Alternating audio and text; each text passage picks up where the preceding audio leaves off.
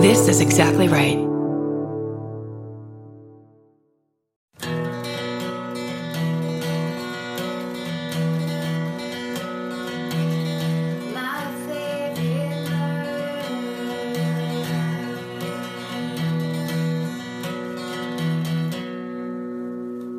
Hello. And welcome To My Favorite Murder.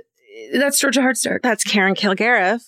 And this is the Christmas holiday season. That's right. Hanukkah has long gone. Long gone. That was like, didn't it start in November? November until December 6th. It was such a bummer when I was a kid when this would happen. Because it was like too close to Thanksgiving? It was just like over so quickly, and then everyone was still being festive. Yes. And then, but it was kind of nice to have nothing to do during the Christmas break. Oh, that's true. You know, no parties or anything. No parties and no, I mean, do you worry about gift giving the way people do for Christmas? Some people do. I don't. No, I'm not a big holiday gift person. Like, we don't really do it much as adults. It's for the kids. Oh, okay. Yeah. Like, my mom will give a pair of slippers or something, like a bathrobe or something cozy, but You save it all for Purim.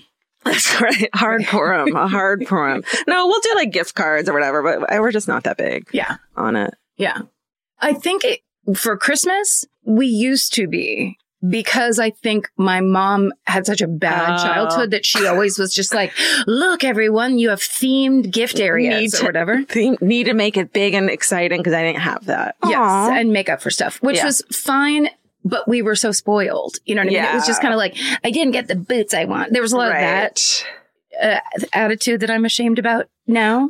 Yeah. But then after my mom died, it was very perfunctory, and we just, for each other, we would just get what we could get. Like, keep it up, but only kind of for mom. It all got pointed toward Nora, of course. Of course. So then she had themed gift areas, piles that were endless, and like, you know, the only granddaughter, the only niece. Yes. When I was a kid, we had a lot of lean years where $1 a night was kind of my mom would tell us before Hanukkah, I'm sorry, this year's going to be $1 a night, which was for, you know. Did you cash, or you don't spend more than $1? No, cash. She'd give us $1 a night. Oh. Which was, so I feel like it was never, and like when it was, you know, it was like a calendar. It was never huge for us, and it was never about that. It was like we had a family Hanukkah party that was like the most fun at my grandma's house with tons of latkes and cantors catering. We'd have deli sandwiches. So it was like so fucking awesome. Yes. And the kids all got presents, but it was never like, it was more about the hang as opposed to and you'd get like things. one big present from my grandma, but that was like it. So I think that's really nice. Yeah, I appreciate it now. As a kid, it was like, you'd go back to school and everyone would be like, you had Hanukkah for 8 nights. What did you get? You must have got so much. And it'd be like, that's not how it works. Right. That's the Christian equivalency where it's like, your holiday must be exactly ours. Right. But just like at your house with a different name. Right. Yeah. Right. Exactly. Well, but I love Christmas. I mean, we celebrate Christmas now, Vince and I. Yeah. I mean, I just love I love that it's winter and people are like, we better be nice to each other. Yeah. Because I love this time of year. Yeah. It gets nicer. But I think actually my favorite holiday has always been Thanksgiving. Yeah. A, because of my food issue, but B, because of that exact thing you're saying, where the size of my family, it would always be like a 30 to 50 person party at some house, outfits, cousins. Gee, you guys, well, it's so funny because we're recording this before Thanksgiving. Are we allowed to say that? So I still don't. So we'll talk this week in the real episode about Thanksgiving because I want to know a lot about yours. Since we're on the subject of presents, I hate to make you uncomfortable, but I have a present for you, a Christmas present for you. That doesn't make me uncomfortable. Because it's so weird to surprise someone with that and be like, and you didn't know, so you didn't get me anything. Yeah, guess what you get? You can have Frank. He's yours now. Great. I'm bringing Mimi over. This is funny because since I knew we were doing the Christmas episode, I bought you this like 2 years ago when we talked about this on the podcast. That's how long I've had this for and like meant to frame it, but like can't find. Give it. I'm lazy. Okay, here. I got it. Right. Okay. It's an envelope, everyone. But I have to get you something. All right. Give me a Thanksgiving present. Okay. Well, get me a Hanukkah present. It hasn't happened yet. Oh, right. This is backwards world. I have to get you 8 presents. Here's a card, Georgia, with this very beautiful. Dear Karen, congratulations on Jesus being born. I bet he was a rad baby. He was. Everybody gathered around him in a manger. So someday I'll frame this for you. Oh my God. How Georgia. rad is that? Okay, I went on Etsy and I Googled, or I searched Ticonderoga vintage and found a little postcard that has little 50s or 40s or maybe 30s school children. And it says Ticonderoga, America's favorite pencil. And like one of the kids is checking the other kid out. Like, that's kind of creepy. Yes, he clearly loves the girl sitting behind the boy who's trying to take the pencil from him. Yeah. And the boy standing is passing out Dixon Ticonderoga pencils. We'll post it. Amazing. Isn't that great? Frame this. Yeah. Like I was just been looking for like an old vintage, like metal frame, and I'm lazy. Thank you. Yeah. Literally, I've had that on my dresser for 2 fucking years. And every time I see it, I'm like, shit, because it's not near Christmas. Oh shit. Frank, I need you to not. Frank is trying to crawl inside Georgia. It's very scary. Okay, back. Hey, he's so thick. So you see, that's his like, you can't move me protest stance. He's not movable. He's all muscle. And if you can't. God. He's like leaning into me. Hold on. Hey. Yeah, there he goes. Good boy. That's it. Good boy. Yeah. I really love that. I really love it. That's what I love presents for, is like randomly, oh my God, she said she liked this thing. I'm going to look for it and give it whenever. Yes. So that's what that is. Also, because it is out of order, don't tell anybody secret, but it is kind of like you just kicked off my holiday season. Oh yeah. I love it. Thank you. First present of the season. What if we do, we'll call it present assault, and we just keep popping up with crazy presents assault. when you don't realize it, and it surprises you. Yeah. And then you're like, wait, was I supposed to have one? And it's all kind of like, or maybe a better way to say it is like present blitz. Have an uncomfortable present blitz. But I'm very comfortable with being given presents. Very comfortable. Okay, good. Thank you so much. Yes. Well, we hope that you guys listening are having a either passable or a wonderful or anything in between kind of holiday. We know this time of year can suck a lot. So we're happy that you're with us and with all your podcast friends, because what's better than a podcast when you're like feeling low? Yeah. Or having to spend time with family when everyone knows family of origin is complicated. At best. So hopefully you're spending it with someone you love, or at least tolerate. Yeah. Or at least there's a good dog or cat there you can walk out of the room and hang out with. And if you don't have one, again, Frank is completely available for rentals around the nation. I'll ship him anywhere. In a box with 3 holes punched in it. Right, Frank? Oh, right, Frankie, you're a beautiful man. Okay, do you want to talk about some ERM highlights real quick? Sure, let's do that. Let's do it. Oh, very exciting. Kate Winkler-Dawson, our superstar podcast host, is coming back with a season 4 of Tenfold More Wicked in January. So if you haven't listened, you can binge seasons 1 through 3 during these holiday weeks, during your downtime or your travels or whatever. Get all caught up, and then you're ready for the brand new season 4. That's a great bingeable podcast. So good. She's such a talented, she's an author. Yeah. It's historical. It's beautifully researched. It's beautifully executed. Yeah. She's the greatest. It's a good anecdote to this podcast. Yeah. And then and the incredible, hilarious hit podcast, That's Messed Up. They cover the SVU Christmas episode Presumed Guilty and interview the extremely talented actor Dennis O'Hare. Dennis O'Hare. Yeah. Is one of my faves, and he is the guy. I hope I'm not wrong about this, but he's the guy from Michael Clayton in the very beginning of the movie where he hit somebody and he's called in Michael Clayton to come to his house. Cause he basically wants Michael Clayton to get him out of a hit and run. Oh shit. And it's the most brilliant, amazing scene. Oh my God. With him, George Clooney, and then the woman who plays Dennis O'Hare's wife, who I wish I knew offhand, cause you know her too. Amazing. Want me to look it up? Yeah, you probably should. She has big. I don't think I've seen it. Michael Clayton? I know. No, you have to watch that movie. I'm sorry, but it's one of those movies. When it came out, we got to go like for free. Tilda Swinton. No. Oh. Tilda Swinton plays her.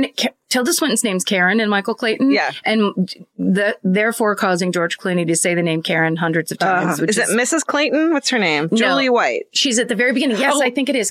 Julie White, Dennis O'Hare, George Clooney. This is an all-star cast. Sidney Pollack? Come on. No. It's such a perfectly made movie. I've talked about it many times. I've never seen it. If you've never seen it, it's such a like sleeper, but we went because we got in free because of the WGA. Yeah. And it was nominated. And my friend Lauren Pomerantz and I went. So this was, 2007. This was like 2007. I just saw it. I'm not good at this. I just saw it on Google. I was like, yes, you're right. We sat there and we were just like, oh, let's go to a free movie. And at the end, we just looked at each other like, was that the best movie we've ever seen? Good Christmas movie? Sure. Yes. What's the best Christmas movie? Die Hard? I mean, for what's our family? Yeah. We put it on the channel that plays A Christmas Story for 24 hours. They beat their kids.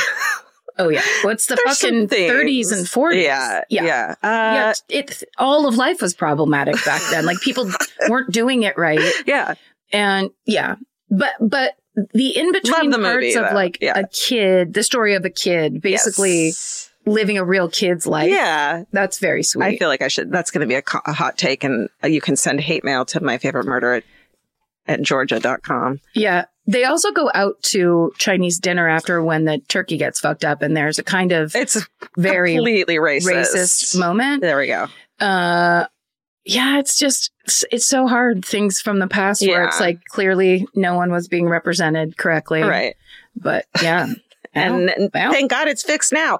Anyways, let's get on the... Your argument worked. It's no longer my favorite Christmas We're supposed to be positive. Speaking of positivity... Oh, well, here's a positive fucking podcast if I've ever seen one. Yes. Oh, I said no gifts.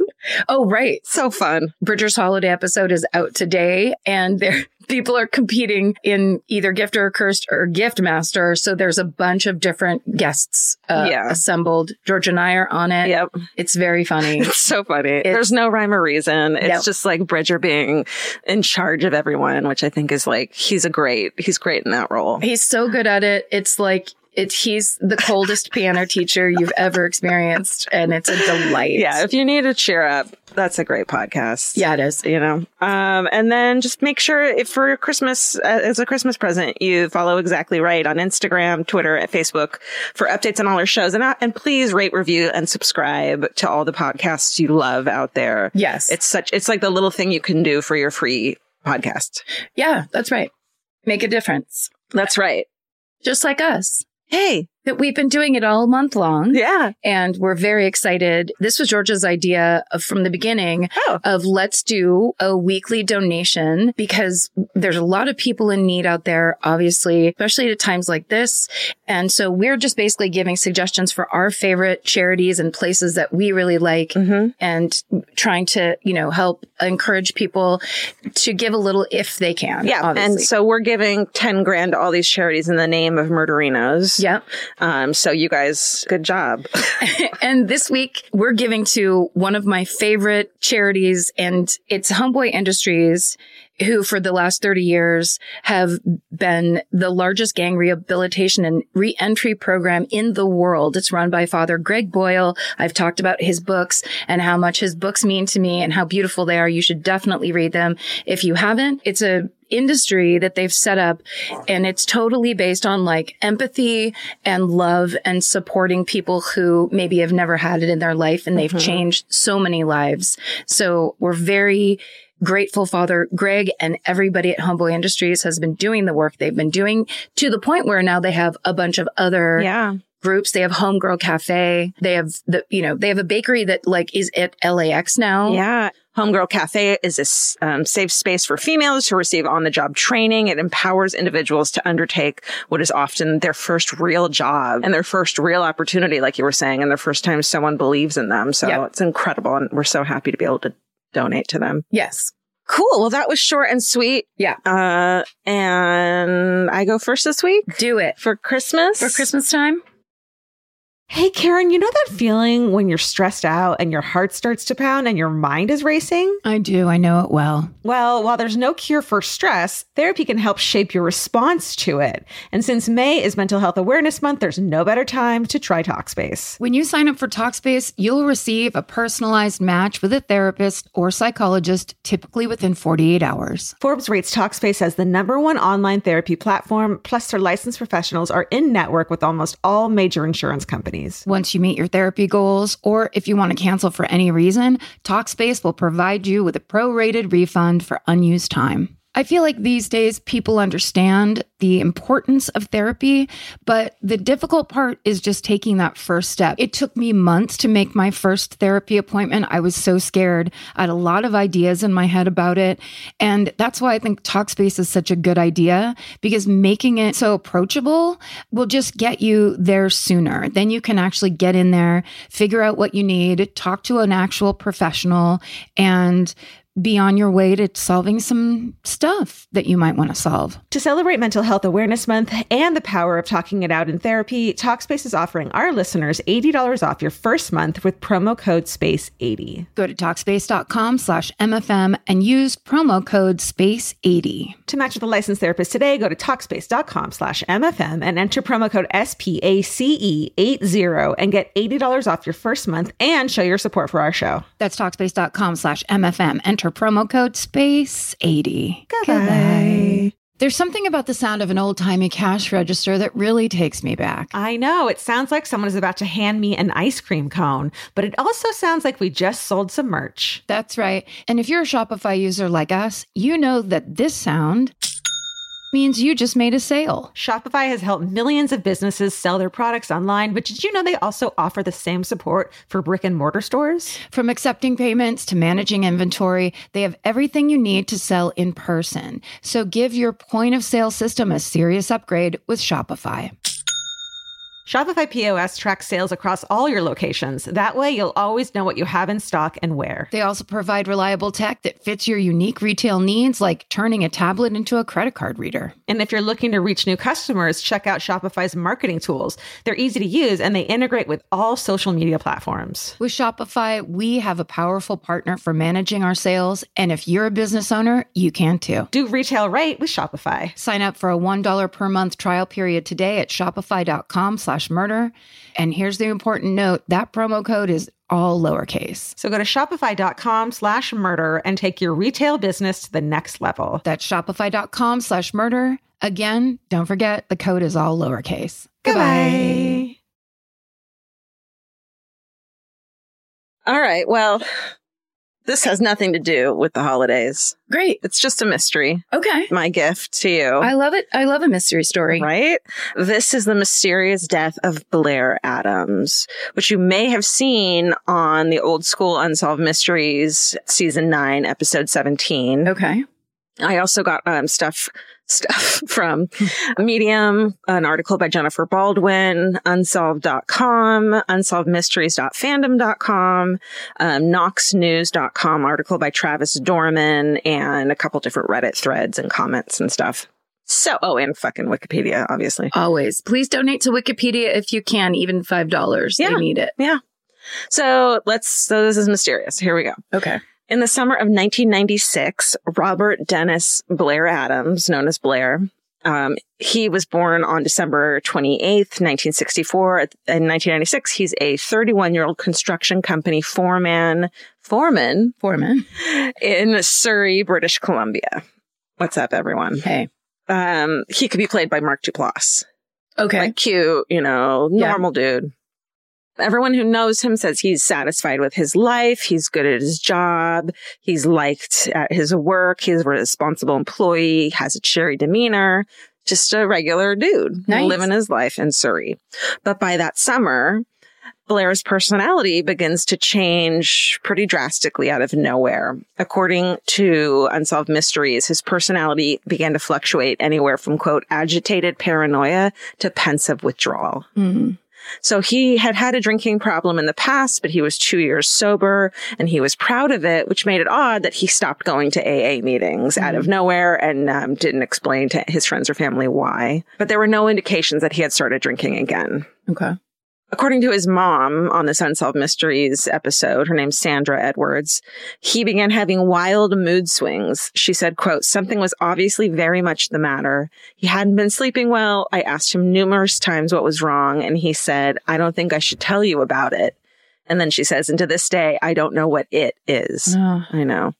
At one point, he also tells his mom that people were spreading rumors about him, but he didn't elaborate, and there was no proof of that. He also told his friends that he was afraid someone was going to kill him. Oh, no. But his friends didn't know why he suspected that. He didn't elaborate on it.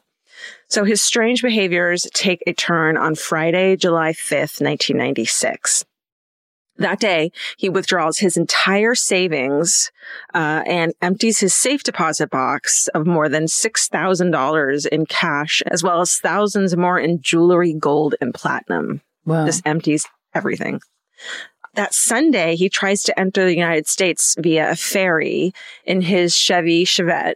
The ferry leaving from Victoria, British Columbia, would have taken him to Seattle, Washington, but he was stopped from getting on the ferry because he fits the profile of a drug trafficker. He's unmarried, a young man carrying a large amount of cash. And so they were suspicious of him at the border crossing.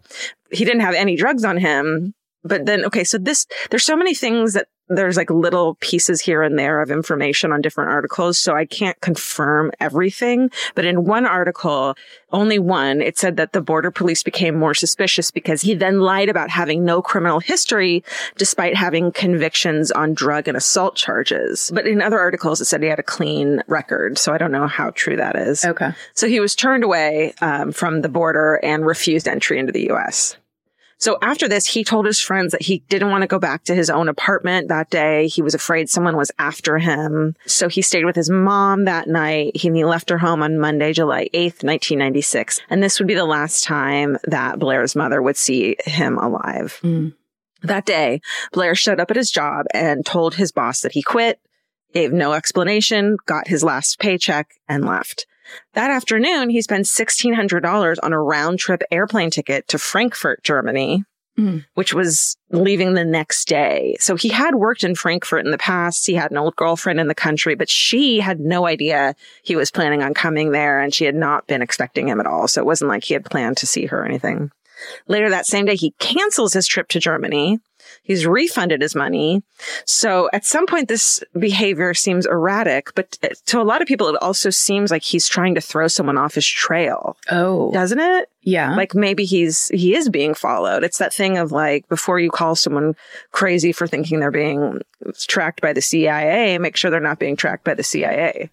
You know what I mean? Yeah. Have you heard that? No. Is that an old saying? Yeah, the whole thing of like, before you think someone's paranoid for being followed, make sure they're not being followed. Because maybe they're not being paranoid. Maybe someone's fucking following them. I mean, and the idea, here's what I think is especially fascinating. Because I feel like I watched this episode, but it always blows my mind. Like it gives credence to something actually going on because he didn't tell anybody details. Right. So it's not like he's saying, these are the people that are following me. This is the specific, this is this, which, you know, this is completely my opinion, obviously, but it's like, you know, when people maybe are having like a paranoid experience, there's a bunch of theories and there's a bunch of details, about exactly who wants what. This guy isn't saying a word. He's just saying the thing he's afraid of and not giving details at all. Do you think it almost seems like he's trying to, like, if he told them who was following him, they would be in danger too?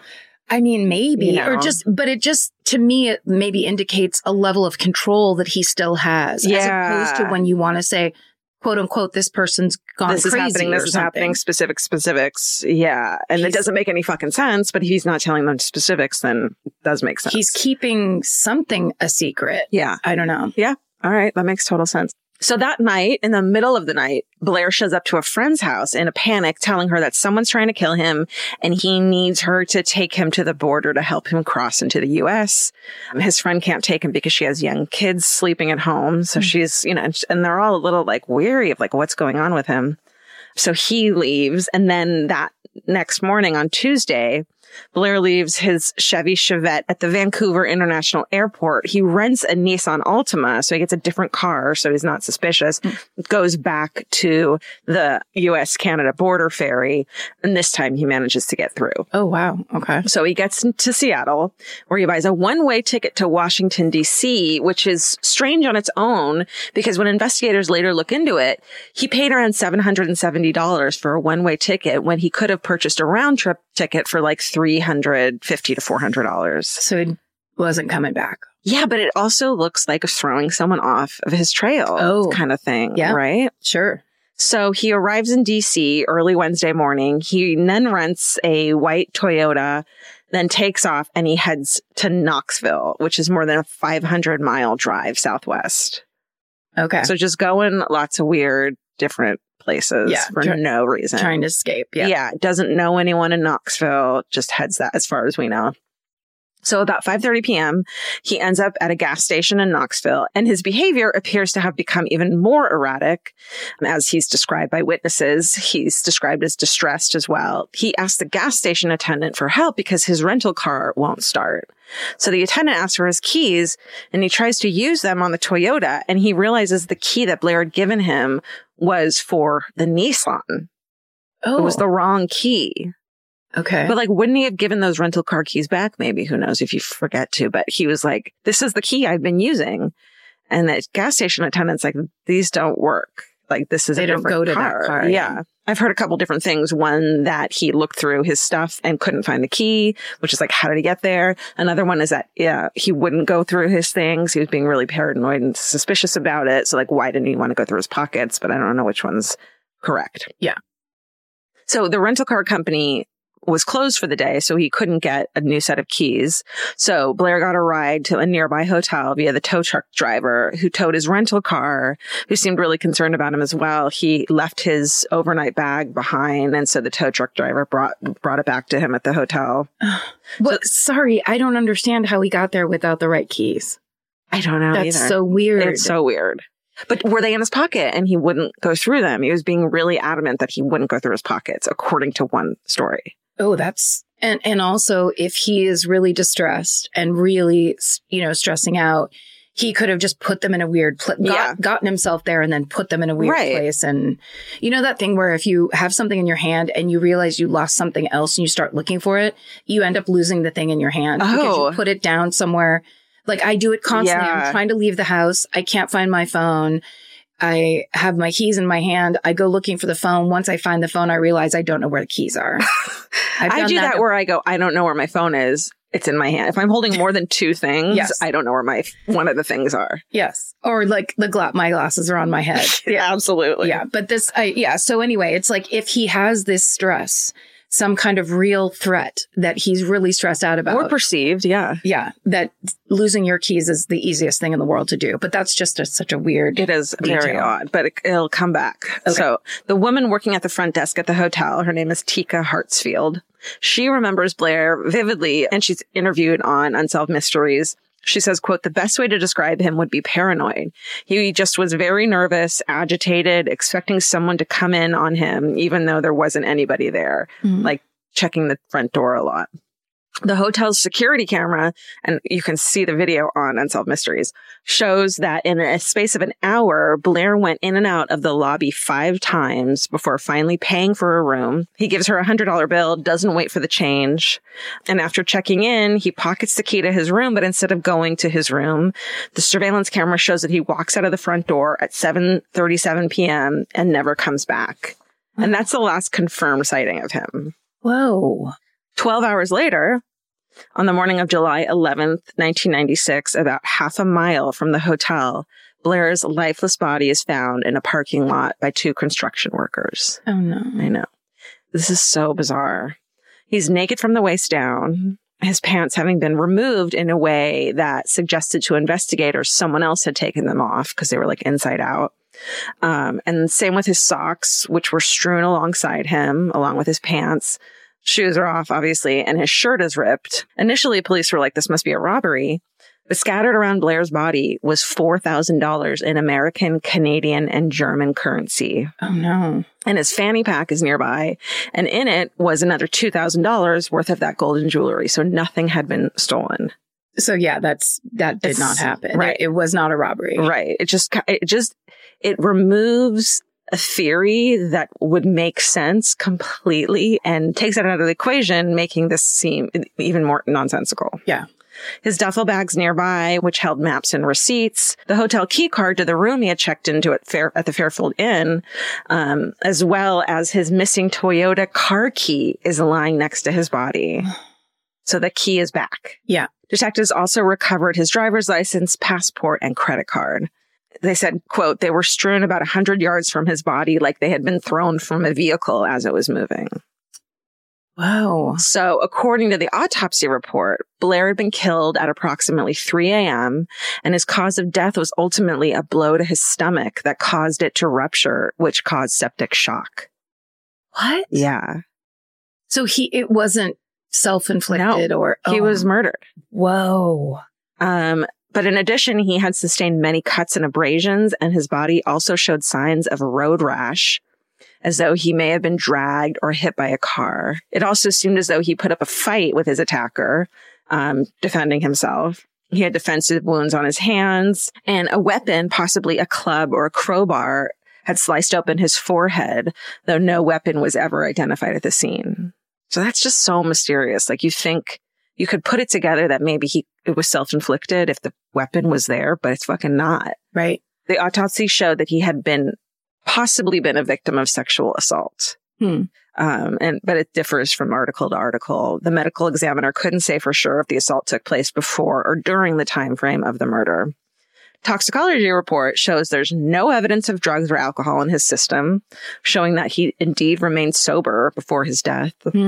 So authorities believe that Blair had eaten somewhere after he left his hotel. But remember, he had no car, so it couldn't have been that far if he was on his own. His autopsy showed lettuce, meat, and shrimp still in his stomach when he died, but there's no indication that authorities were able to place Blair at a specific restaurant before his death. Huh. The only person who reported hearing anything out of the ordinary in the area the night that Blair was killed was a security guard who was working at a nearby business. He tells detectives that he heard an abrupt scream around 3:30 a.m. and believed it to possibly be a woman's voice. So on the night before his death, Blair was seen with an unidentified man at several restaurants in Knoxville. A composite sketch was made of that man, but it's not known if he had anything to do with the murder. And there was only one piece of evidence found that may be useful in the investigation, which was a long strand of hair found in the hand of Blair Adams. The hair does contain useful DNA, but it doesn't match to anyone as of who knows when. I mean, right, so long ago. Although Blair had been telling people his life was in danger just before his mysterious death, authorities ultimately believed his threat to be imaginary, and that Blair's strange journey was just due to his own delusions, despite never having been diagnosed with any mental illness. Either way, Blair Adams ended up inexplicably thousands of miles from his home in a town where he knew no one, murdered just as he had feared. And that is the mysterious death of Blair Adams. Oh my God. He fucking ended up dead. He was scared for his life. And people speculate, like, mob hit or, all these things. Don't make me talk about that theory. You love the mob. But none of it explains why they left the money behind, or maybe he started a fight with someone in his messed up state and that person just responded to him and it's just a fucking coincidence. But it's just, you don't know. And a long blonde hair, where did that come from? Yeah. Well, and in that way where if it was a state of delusion, then again, it would be, I think, much more erratic. It's not like although he seemed paranoid, say to the woman that worked at the motel, it wasn't like he was doing a bunch of things. He was just scared someone was after him. Right. So he's not threatening her. Right. He's not I don't know. It's not out of character, the things he's doing and the things he's saying. If you're giving him the benefit of the doubt, someone is actually after him. Right. Then he's responding as a normal person who knows that someone's after him. That's a good point. I mean, to me, and also it is really unbelievable and amazing that all of that money, passports, I mean, like there's some of that stuff you could take that's incredibly valuable. Yeah. Like, or even just like they wouldn't have known he had his passport on him. Exactly. Something. Or they wouldn't have known he had German marks on him. Yeah. Like they could have, it's a thing of like, well, maybe they knew the money was traceable or the jewelry was traceable, but it's like, but they didn't know he had what money he had on him. And would it have been traceable in Knoxville when he's from fucking British Columbia? Right. Wow. That's unbelievable. Isn't that odd? Oof. So creepy and sad. And also it's like, what piece are we missing about his life where it's like, did you just strangely happen upon? Yeah. Did you ever see the amazing, hilarious movie Foul Play with Goldie Hawn and Chevy Chase? It's from the late 70s. Yes, we saw that recently. It's really funny and crazy, but this is it where her friends tell her she's too careful. She's got her heart broken or whatever. So she decides to pick up a hitchhiker. And this hitchhiker has a pack of cigarettes that has film in it. And he leaves the pack of cigarettes in her car. And then he gets out of the car and is immediately killed. And then suddenly people are chasing her and she doesn't know why. Right. And not to treat this like it's a comedy in any way, but it just makes me think of suddenly she doesn't know what's going on. Right. And she didn't even know she had this film. She's just like, suddenly people are after me. And she looks like she's paranoid and deluded. Totally. And Chevy Chase is like, I understand. I believe you. Or maybe he was dating a woman whose ex-husband was in the mob or like something that like just, yeah. Right. But as we've talked about, the mob would take care of that business. Yes. Locally. Yeah. They wouldn't chase them all over the place. Right. I mean, like, you would think they would get it one and done and. Or maybe it's a coincidence. Maybe he did get in a fight with someone at wherever. Maybe he was hitchhiking, because he didn't have a car. Right. Got in a fight and that happened. And the person hit him in the head, realized it was a fatal blow or like it was a really bad injury, tries to drive away and ends up hitting him.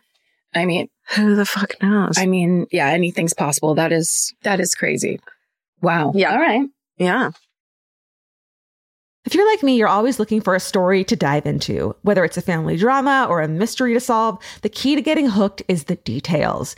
I need rich visuals and intricate storylines, and June's Journey has that and more. June's Journey is a mobile mystery game that follows June Parker, a daring young woman, on a quest to uncover the truth about her sister's murder.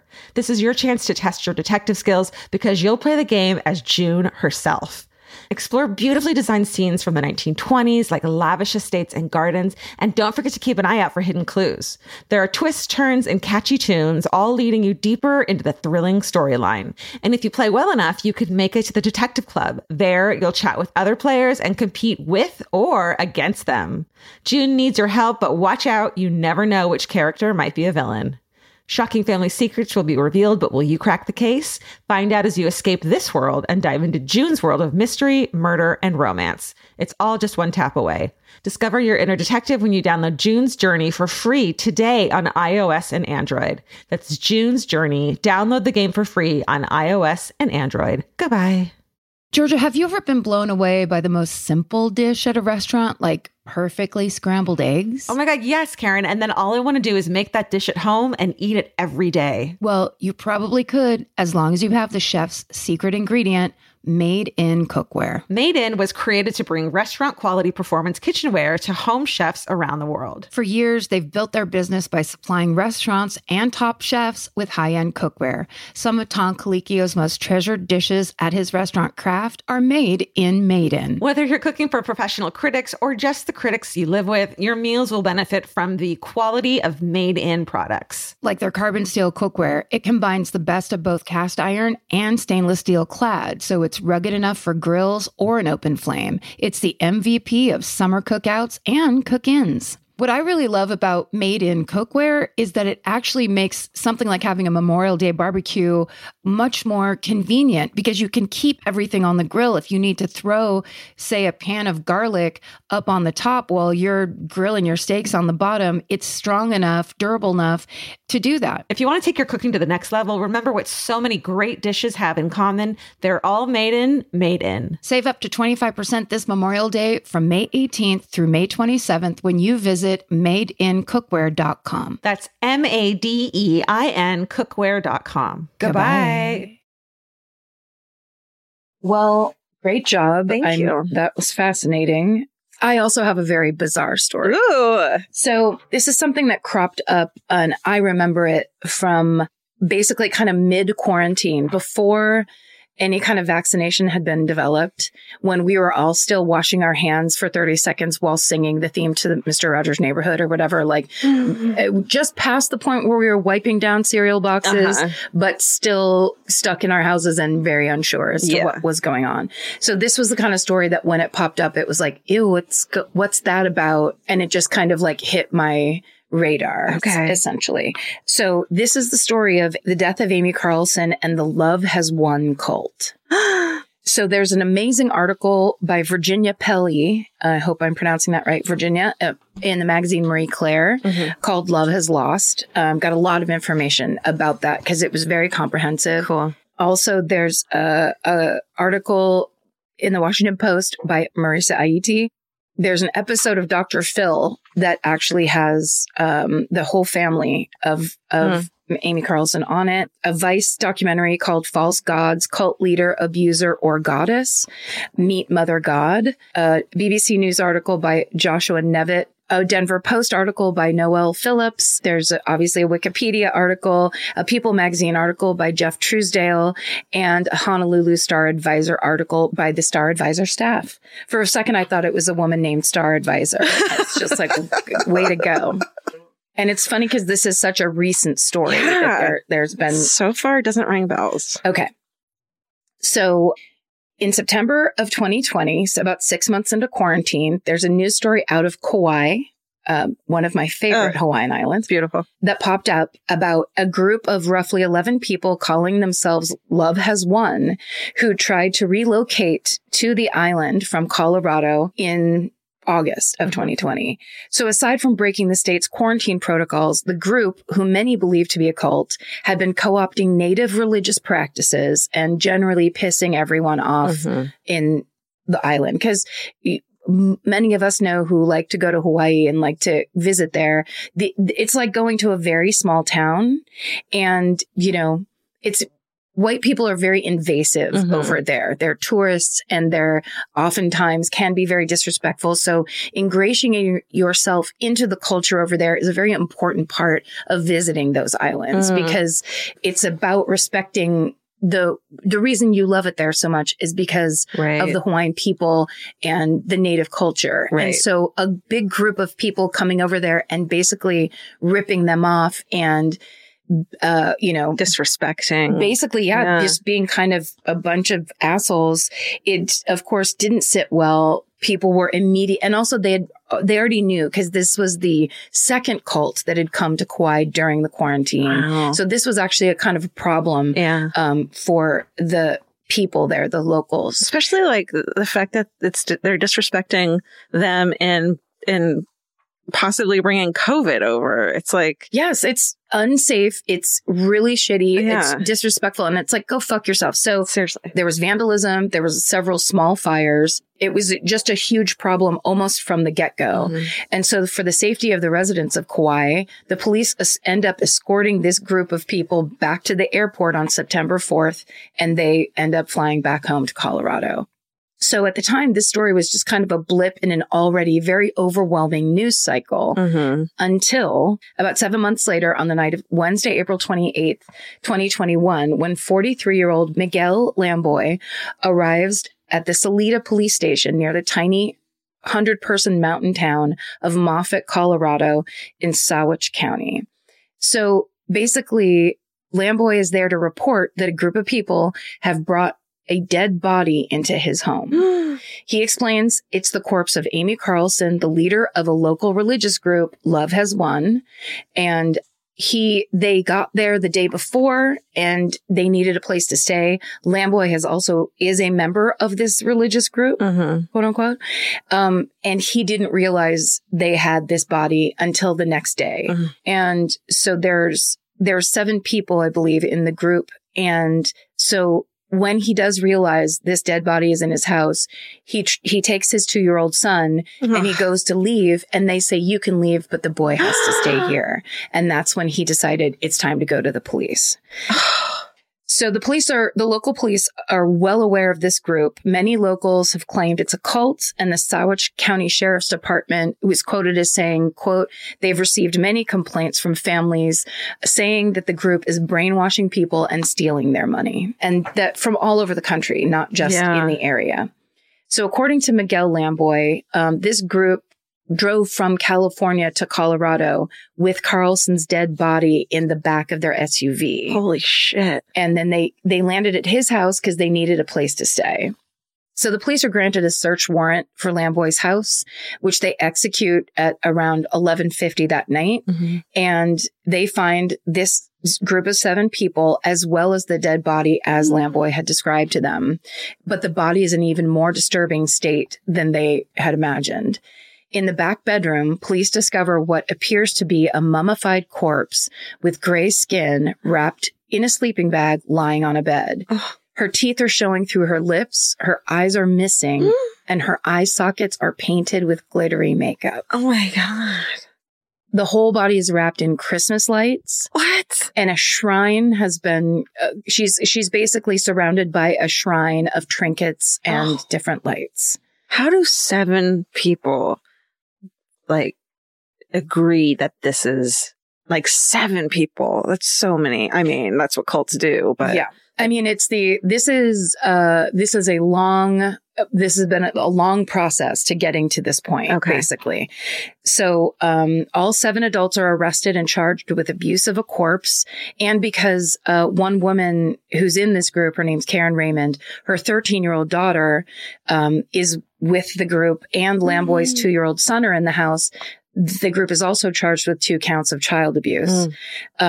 Even though both children were found asleep and safe, it's just child abuse that they would even be in that scenario. So Raymond's daughter's taken into social services custody after the mom's arrest. Lamboy's 2-year-old son is returned to him after the search of the house is finished. So when the coroner inspects the body, it's so decomposed that fingerprints can't be taken. And it leads him to believe that Amy Carlson must have been dead for at least a month, if not longer. Yeah. Oh, chills. In fact, the body's so decomposed, it takes him 3 months to confirm that this is indeed the body of 45-year-old Amy Carlson. So over the weekend following the raid, other members of the Love Has Won group post a video on their Facebook page about their leader's death, saying that she has ascended to the 5th dimension. So this video is later deleted, but Carlson's devoted followers still hold this belief. And in fact, the idea of Amy's ascension had become the main tenet of the group. Amy was called Mother God in this group, and she claimed to already have been reincarnated 500 times. Whoa. Yeah. That sounds exhausting. And more so when you realize that she has already been Jesus, Joan of Arc, and Marilyn Monroe. Right? It's the old joke. No one ever is reincarnated as just the person down the street. Right. It's always Joan of Arc.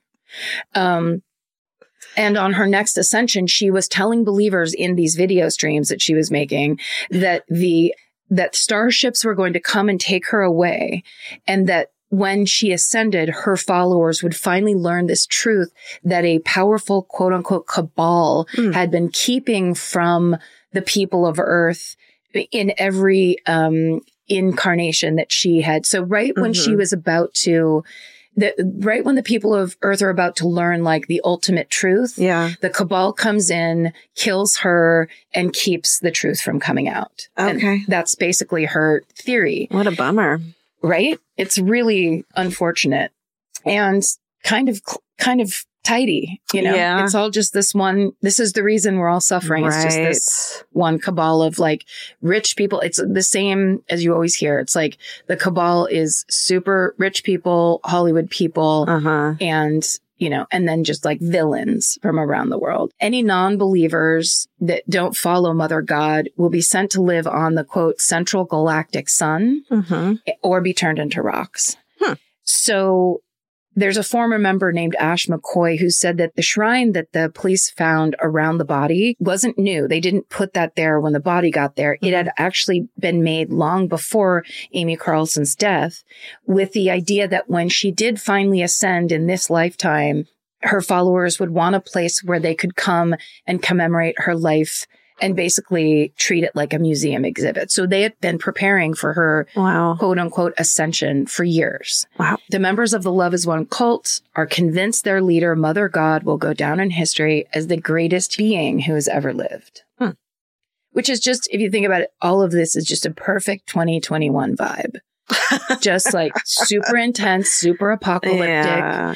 Everything is conspiracy. It's simplistic, and it's kind of like, do what I say.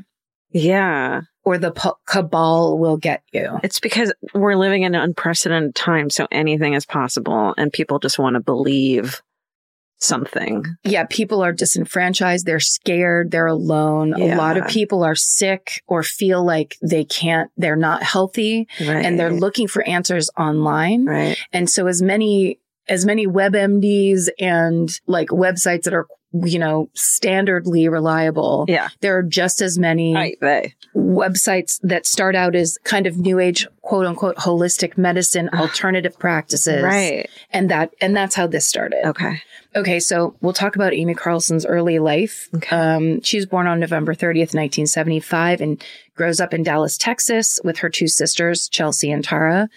Their parents divorced when Amy's young. She lives with her dad at first, but then she goes back to live with her mom and her new stepdad. She's a popular straight A student with a beautiful singing voice, and her sisters say she was always really sweet and kind. But as she gets older, she starts dating a lot of controlling or abusive men. By the time she's in her early 20s, she's basically on her third marriage. Oh my gosh. And she has a child with each husband. So she has a daughter and two sons. But then after her third marriage, she basically starts to settle down. She gets a manager job at the local McDonald's, and her family and friends, people on the outside, believe that she's happy. Okay. But shortly after her third child is born, there's a noticeable change in her personality. She begins to grow distant. Her mom, Linda, admits, although Amy has never really been maternal, but now she's basically become a neglectful mother. Oh. And she disengages from her children's lives, and she's spending all her time online looking at bizarre new agey kind of websites. And this is when her world view begins to change. Oh, no. Then Amy starts meeting up with the people that are also on these websites, meeting them in real life. And soon she's constantly talking about these things, like about ascension, about alternative medicine, about starships, all kinds of kind of nonsensical new age philosophy. Yeah. And then when Amy's in her early 30s, she decides to leave her husband and her children, who are aged 2, 7, and 12. Oh, it's heartbreaking. Yeah. Heartbreaking. She moves out of state with an unidentified man that she had met online. It reminds me so much so far of Heaven's Gate. Yes. Of the idea of people that have always kind of been unhappy in some way that stumble upon a group that has all the answers for them. Totally. Yeah. So she moves out of state. Her family tries to contact her. She doesn't ever respond. She basically cuts herself off from her family completely. Oy. They're convinced Amy's new boyfriend has tricked her into joining a cult. But when she finally reemerges and they see her again years later, she's the one that's leading the cult. Oh, twist. Yeah. So the man Amy ran off with called himself Father God and convinces Amy that she's Mother God. And he brings her to Crestone, Colorado, which is a remote area 200 miles south of Denver that is considered sacred by the native people. And because of that, it's almost like a Sedona type of town in Colorado. It's attracted spiritual seekers for decades. The town itself only has about 1,800 people, but it has around 24 spiritual centers. Wow. With a full range of, there's Buddhist, there's Catholic, it's everything. Yeah. So after a couple years, Father and Mother God split up, but Amy keeps the title Mother God. I mean, if they can't make it work, who can? I mean, that's a real sign. Yeah. Relationships are so hard, the gods can't even get it right. Right. So she, of course, keeps on basically pursuing these interests, and then she starts releasing YouTube videos and Facebook live streams, and she claims to be the leader of a group called the Galactic Federation of Light. So it's not in any way associated with Star Trek. She preaches about her plan to save humanity, and in these videos, at first, she's just the voiceover, and it's just kind of like images, but then after a while, she's front and center. She's the leader, and she's got followers in the videos who were talking about Amy as if she is God. Wow. So we've gone from this kind of like, an alternative to Western medicine to I am God, that's a pretty steep incline. Mm-hmm. And then in 2018 is when they changed the name of the group to Love Has Won. So Amy's followers believe that she's God in human form, and a being with an elevated consciousness that's been continually reincarnating for the last 19 billion years. Jesus. So that she can complete her mission, which is to save humanity by leading a chosen 144,000 people into the mystical fifth dimension. They claim that she's currently on her 534th incarnation. And she also claims, very strangely, after Robin Williams dies in 2014, that she has a direct spiritual connection with him. Leave him alone. For real. She broadcasts herself channeling on these live streams. She claims that Donald Trump was her father in another lifetime. I wouldn't brag about that. But to the people who are starting to get into this kind of like, it's a conspiracy community. Yeah. So she's kind of using the buzzwords that attract people who are online in the first place, because they're kind of like starting to be believers in these things. Yeah. And they're also, I've said this before, but it's my personal theory. These are people that didn't grow up with computers. They don't understand that websites can be made by anyone. Right. And they can say anything. I mean, talk to Janet. It's just how it is for people that it's like they're people who grew up with one newspaper and that newspaper was just telling you the truth. There was no reason to question it. Yeah. So now we're in the world of the digital age of anyone can make any website, and suddenly everything is this kind of believable. Yeah. And it's also about numbers. The more people believe it, the more believable it is. I definitely screamed at my mom the other day. What was the source? What was the source? Of some fucking bananas batshit thing she said. It was www. That's the source. So a lot of her teachings end up dovetailing with QAnon conspiracy theories, and basically the entire foundation of Love Has Won draws from New Age spirituality, Christianity, astrology, Scientology, numerology, and basically anything else that appeals to Amy and that appeals to kind of like quote unquote spiritual seekers. She claims to have lived in the magical ancient land of Lemuria. She claims the lost city of Atlantis is real, but sunk from an explosion that took place after a certain technology was stolen, and that her and her followers must fight an everlasting war against the cabal. And that's all the same. That's kind of same theme that comes up all the time, is that it's people declaring this small group are the pure, they're the noble, they're the heroes of the story. And that basically whoever they decide, Hollywood, rich people, whoever, believable, believable theories, but it's like, but that these people are then whatever they decide, and that they're trying to attack them. They're trying to kill them. They're trying to squash the truth and keep the world in darkness, essentially. So there's anywhere from 12 to 20 followers who actually live with Amy, like in a commune between Colorado, California, Oregon, sometimes Florida. They wind up basically they come back to that area in Colorado on 2 pieces of land, 1 ranch house in Salida, and then this mobile home in Moffett. These 2 places become the home base for the group. So essentially how it goes is every day at 6 a.m, Amy and her followers begin about a 3-hour live stream. Oh my God. In the beginning, the videos are about energy, connecting with spirit, essentially new age stuff that's like lots of people ascribe to, and that isn't in any way destructive. Yeah. Then they start talking a lot about frequencies and about, negative versus positive. It's that kind of thing. Then basically the videos devolve into these outlandish concepts about the cabal and, them being hunted and all of that. There's 2 young women in the group that serve as basically hosts at the top of the show, and their group names are Archia Hope and Archia Aurora. And they're like young, kind of beautiful women who it's good marketing, basically. They're hosting this and talking about the tenets of these beliefs, but they get into some stuff that's like incredibly fucked up. They start talking about like basically the pros of Hitler. I knew it. Yeah, I knew it. I just pointed at myself because I was like, they were like, they were anti this and that. I'm like, say Jews. Like, come on. Well, that's the thing is they're basically kind of floating the idea of being Holocaust deniers and then floating the idea of maybe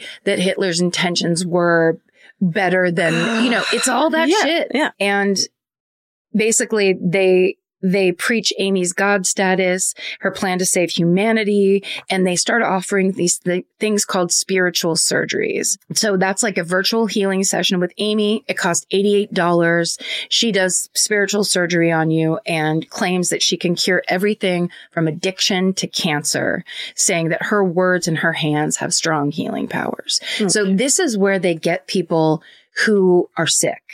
People who have gone to doctor after doctor of like a typical Western medicine and haven't been cured, or been told that it's all in their mind, or they've been treated poorly by traditional doctors, and they're on here looking for other stuff. So in the beginning, that idea, and sometimes it really is just that mental thing of somebody going, I can spiritually, surgically cure you over the internet, and just the idea of that there's a solution, and it's $88 is very alluring to people. Yeah. Then you're coming in with, and while we're here, maybe we'll talk about how the Holocaust wasn't real. I mean, they're playing upon people who are already like at low points and weak points of their lives. Right. So as insane as that seems, Love Has Won's Facebook group climbs to about 20,000 members. Holy shit. And their YouTube channel gains nearly 10,000 followers. And their videos have like 1.5 million views. Oh my God. So people are watching. We don't know how they're watching or what their approaches, but it's being seen. There's lots of fan engagement. Viewers communicate with each other in the comment sections, and Amy and her followers answer questions or give shout outs to people who are commenting in the live streams. Plus, of course, this is a crucial element of it. Money is pouring into the group in the form of donations made out to either Love Has Won or Mother's Joy.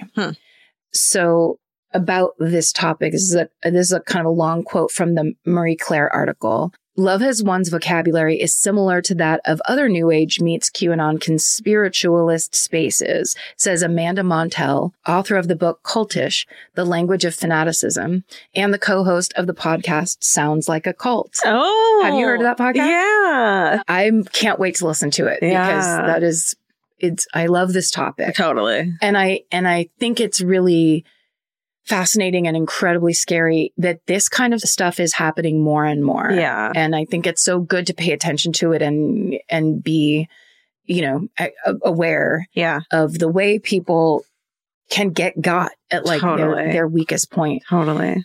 Sorry, back into this quote. No, good. Do it. This is Amanda Montell's quote. Okay. It co-opts and bastardizes the technical language of physics and combines it with the lofty language of spiritual mysticism to imply that those who know it are tapped into a wisdom higher than science.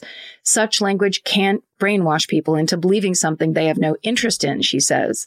It simply gives them license to believe what they already want to. Yeah. Language works to convert, condition, and coerce certain followers, coaxing them on board with more and more extreme versions of whatever idea they were already open to. Mm-hmm. Whether it's the notion that a certain cult leader has the secrets to eternal salvation, or a multi-level marketing recruiter has the key to making $1 million in a year. Uh-huh. It's the words. Did you watch Lulu? Oh, yeah. What was it? Lulu Rich? I can't remember. Lulu Rich. The documentary about Lululemon. About those. No. The leggings, not Lululemon. Yeah.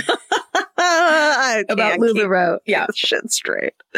So throughout the duration of this group, Love Has Won, mm-hmm. they see a rotating cast of father gods who partner up with Amy.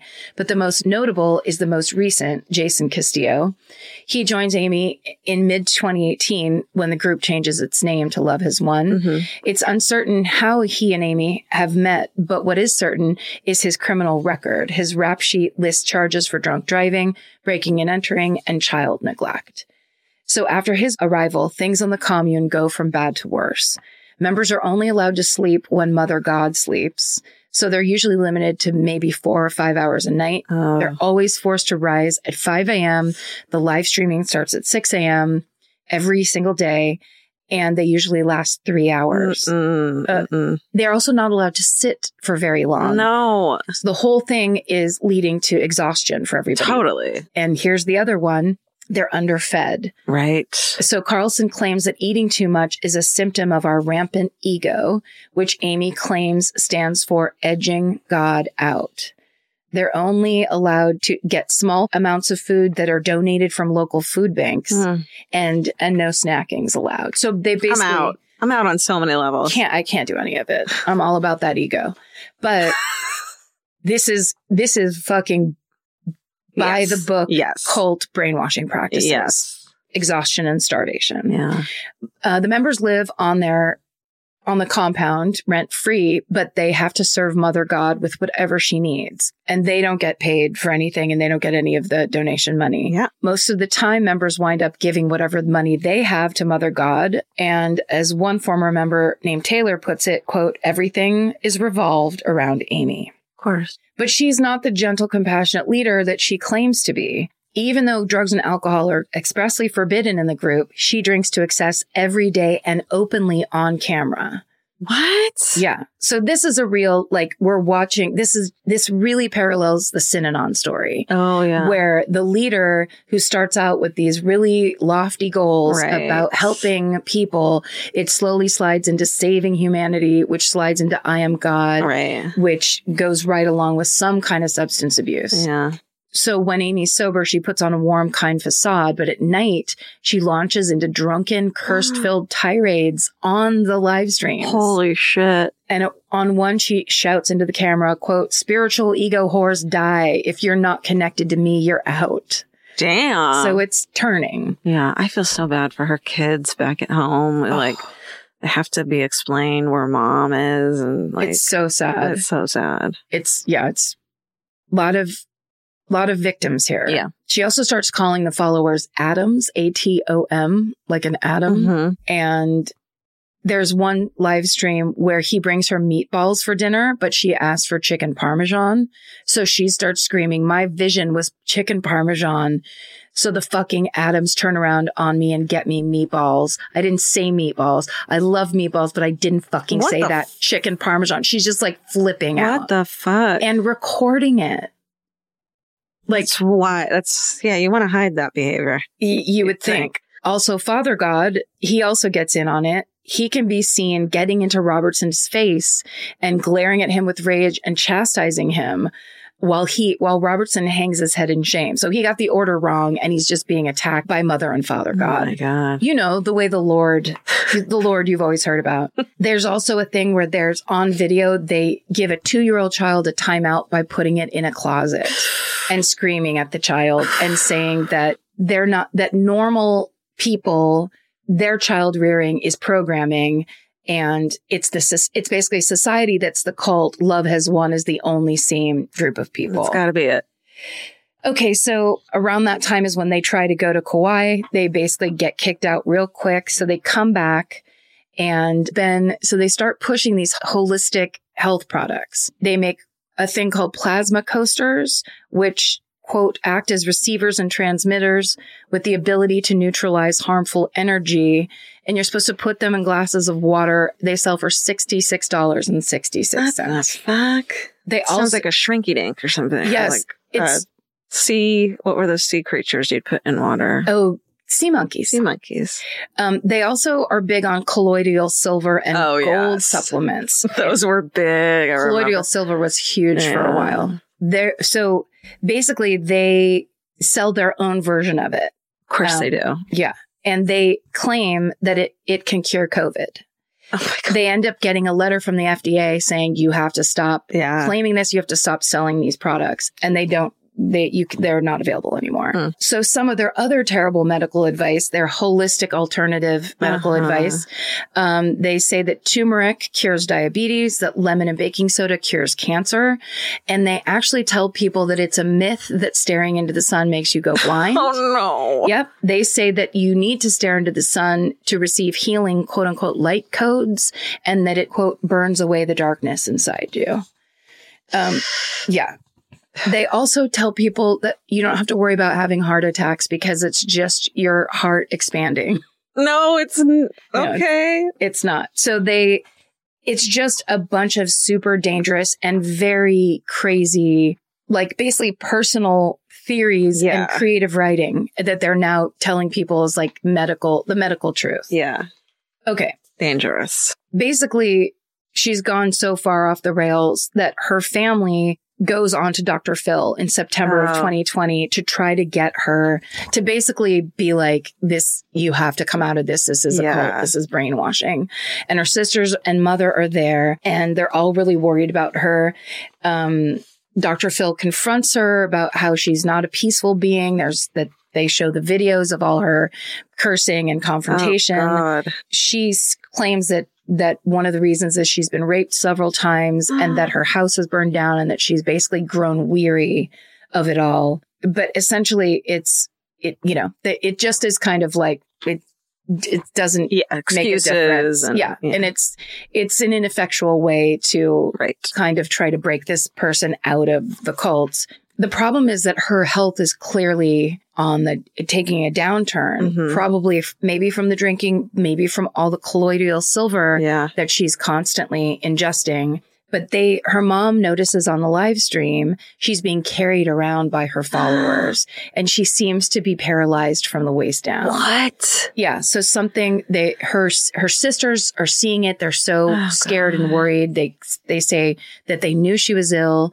She looked weak and frail and that she was kind of turning a gray blue from how much colloidal silver she was ingesting. Do we know, like, is that not good for you now? Like, do we know that now or it's just large quantities?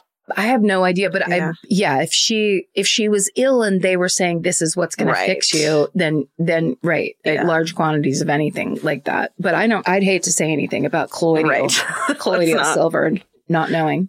During a live stream on October 15th, 2020, 2 of her followers admit Amy has expressed a desire to see a doctor, but they refuse to take her. And they say, there's moments when mom has asked us to take her to the hospital. Nope, there's no way. We know how a hijacking works. What? So the hijacking is this idea that right as when she's about to ascend, the cabal comes in, kills her and represses the truth. So they're basically like, you can't go to the hospital because it's a hijacking. So all of her own crazy theories are now turned against her. And her followers are basically like becoming the ones in charge. Wow. The last time an outsider confirmed seeing Amy alive is on April 10th, 2021. She's in California. She gets a visit from her landlord and he thinks she's dying. Yeah. Like she looks so bad. The members say she has cancer, but she hasn't gone to a doctor. So there's no official diagnosis or records of that anywhere. It's just what the followers say. So her mother calls the authorities in California asking to do wellness checks, but every time they go to where the followers and Amy are, they turn the police and the ambulances away. Then on April 16th, 2021, a photo is posted in one of the Love Has Won private chat rooms of Father God holding a very frail, incoherent looking Amy in his arms. And it is unclear if she's alive or dead in the photo. Okay, so her cause of death is as yet to be determined because of the lack of medical records and because of the state of the body when the coroner got it. Yeah. Charges against 4 of the 7 members that were arrested on April 28th have been dropped, including those against Father God, Jason Castillo. Saguache County District Attorney Alonzo Payne tells Dateline, our office looked at all the documents and everything that was provided, and from our perspective, the allegations could not be met beyond a reasonable doubt. Yeah. Charges against the remaining 3 members are still pending. The group that existed under the name Love Has Won has since disbanded, but many of its members have splintered off, and they continue preaching the same ideas under different names. And all the shops that sold products have been shut down, but Lamboy's opened a new nonprofit that basically gets them out of paying taxes. So any of the money that goes there, they don't have to pay taxes on it. They now have one of the groups that still live streams they have a tapestry with a photo of Amy on it that's like behind them in the shot. Some of them are still selling etheric surgeries, like the way that Amy did spiritual surgeries. Those are $55.55 for 30 minutes. No, discounted. And they're described as your ticket to heaven. For the people who have escaped Love Has Won, their search for spiritual fulfillment continues, but now with a much more cautious approach. A former member who goes by the name Sarah, that's not her real name. She's scared of retaliation. She says, Amy took a lot of spiritual teachings about vibration and energy that are on the right track, but she hijacked them and said they were hers. I still believe there's truth in those principles, but I'm working on taking Amy out of them. And essentially, that is the very strange, bizarre death of Amy Carlson and the story of the Love Has Won cult. Wow. I want to find out how she died eventually, right? Yeah. Well, I mean, sounds like whatever sickness she had, there was never any, like they were just doing holistic practices and no one there. So she could have gotten pancreatic cancer. Yeah. Or something that's quick and awful and just ravages your body. And then she's just taking colloidal silver or drinking. Right. Or liver cancer, maybe. Horrifying. So fucking wild. I know. Wild. Great job. So crazy. Thank you. I know. Sorry that was so long. It's like there was so much. It's just the weirdest thing because I remembered it. I remember seeing the story and I think people posting about it on Twitter, but it was just at that point in the pandemic where I'm like, no, only comedies. I can't do this. Like, I don't want to know. I can't look at this. I mean, it's wild that in the middle of a pandemic that everyone's freaking out about, you could have such an outside wild story. Yeah. It's like, didn't everything stop? Did everyone's life stop? Right. Why didn't you just... but also I think it's like, that's the thing. Like you said, in these unprecedented times, people are scared shitless and they're looking for answers. They're looking for easy, digestible answers and solutions. And it makes sense. They're right to want that. They're human to want that. Yeah. Just don't be stupid. Just I don't know. Yeah. Well, here's the thing. There's very clear, they say in cults, it's like, if it's one leader, you're not allowed to contradict. You're not allowed to take in outside information. You cut yourself off from your family. There's a whole thing of is it just a group of people who are like-minded spiritual seekers? Right. Or are you basically being indoctrinated? Yeah. And those are the things where it's like, if basically there's one person, they're God, they have all the answers. And the rules are theirs to make alone. And suddenly the rules become about carrying, you serve me. Yeah. Chicken Parmesan. Wow. Yeah. Well, let's keep an eye on that one. Yeah. Yeah. Good job. Thank you. Well, because it's Christmas, should we do a couple of fucking arrays? Let's do it. All right. I'll go first. Okay. This one is from Keybelf. Keybelf, maybe a Keebler elf. Oh. This is from the fan cult forum. Keybelf says, my 18-year-old son rolled his Jeep on his way home from work and just has an abrasion on his arm from the side airbags. Holy shit. Jeep is totaled. My son is sore, but no worse for the wear. Holy shit. Oh my God. Jeep is totaled. That's the scariest shit in the world. Yeah. Wow. Yeah, I'm so glad. Yeah. Mm-hmm. That's it. Wow. Yeah. This is from the Gmail. Is this where we send our fucking hoorays now? I sure hope so. My fucking hooray is that after 6 years of sitting on the fence, talking endlessly about it, and generally feeling ambivalent about the prospect of becoming parents, my sweetheart and I have finally decided to remain child-free. The pressure to have children has felt stifling these past few years, but since landing on this decision, I feel light, I feel free, and I finally feel like I have permission to just be myself. I'm done torturing myself and trying to get excited about something I, quote, should want just because most people do. Fucking hooray, Kat with a K. Yeah. Dude, it's Hell okay. Yeah. It's okay, Kat. Yes. Congratulations. It's not Pioneer Days. I love it. This is also from the Fan Cult Forum. It says, hello, all.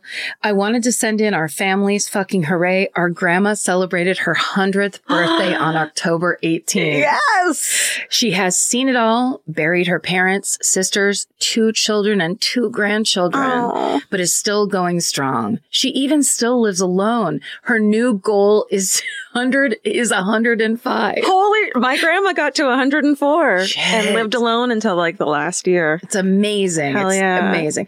I'm glad my son told me about your podcast. I listen on my way to work. I work for California State Prisons. You guys are awesome. Keep up the good work. Jen with 2 N's. Amazing. Love it. Happy birthday. Happy birthday, Grandma. Fuck yeah. Okay, this one might make me cry. Okay. I'm a veterinarian, and the practice where I work has what is called an angel fund. This is basically a donation-based bank account where we can use to help animals in need whose owners may not have the means to pay. Last week, a super sweet stray orange tabby cat was brought into my work with a badly broken leg. The Good Samaritan who brought him in was unable to take on his care, so he was left with us. Unfortunately, the leg was so badly broken that amputation was his best option. I named this sweet orange boy Pajama, amputated his broken leg, neutered him, and he is thriving. He's now going to be adopted by my brother and sister-in-law who lost their cat a few years ago and are ready for a new pet. Pajama. It brings me so much joy that I could save and rehome Pajama. And I will still get to see him on a regular basis. Thanks for all you do. Best, Stephanie. That's awesome. Oh, that's right. She basically is like, I want this cat in my life. Yeah. So you guys come and get it. That's awesome. It makes me think, I'm sure Steven is crying right now, considering his orange tabby's always meowing in the background whenever he's not muted. Penny. All right. Thank you guys. Happy holidays. Again, we hope you do the best you can. That's all anyone can ask for. Don't forget to go to the movies during the holidays. That's always a fun thing to do. Oh, good idea. Right? Just go or go walk around. Go walk in the park or something if you're stuck at home. Oh, yeah. Yes. Movies. Great idea. We love you. Thank you for listening and stay sexy. And don't get murdered. Goodbye. Elvis, do you want a cookie? This has been an Exactly Right production. Our producer is Hannah Kyle Crichton. Associate producer, Alejandra Keck. Engineer and mixer, Steven Ray Morris. Researchers, Jay Elias and Haley Gray. Send us your hometowns and your fucking hoorays at myfavoritemurder@gmail.com. And follow the show on Instagram and Facebook at myfavoritemurder and Twitter at myfavemurder. And for more information about this podcast, our live shows, merch, or to join the fan cult, go to myfavoritemurder.com. Rate, review, and subscribe.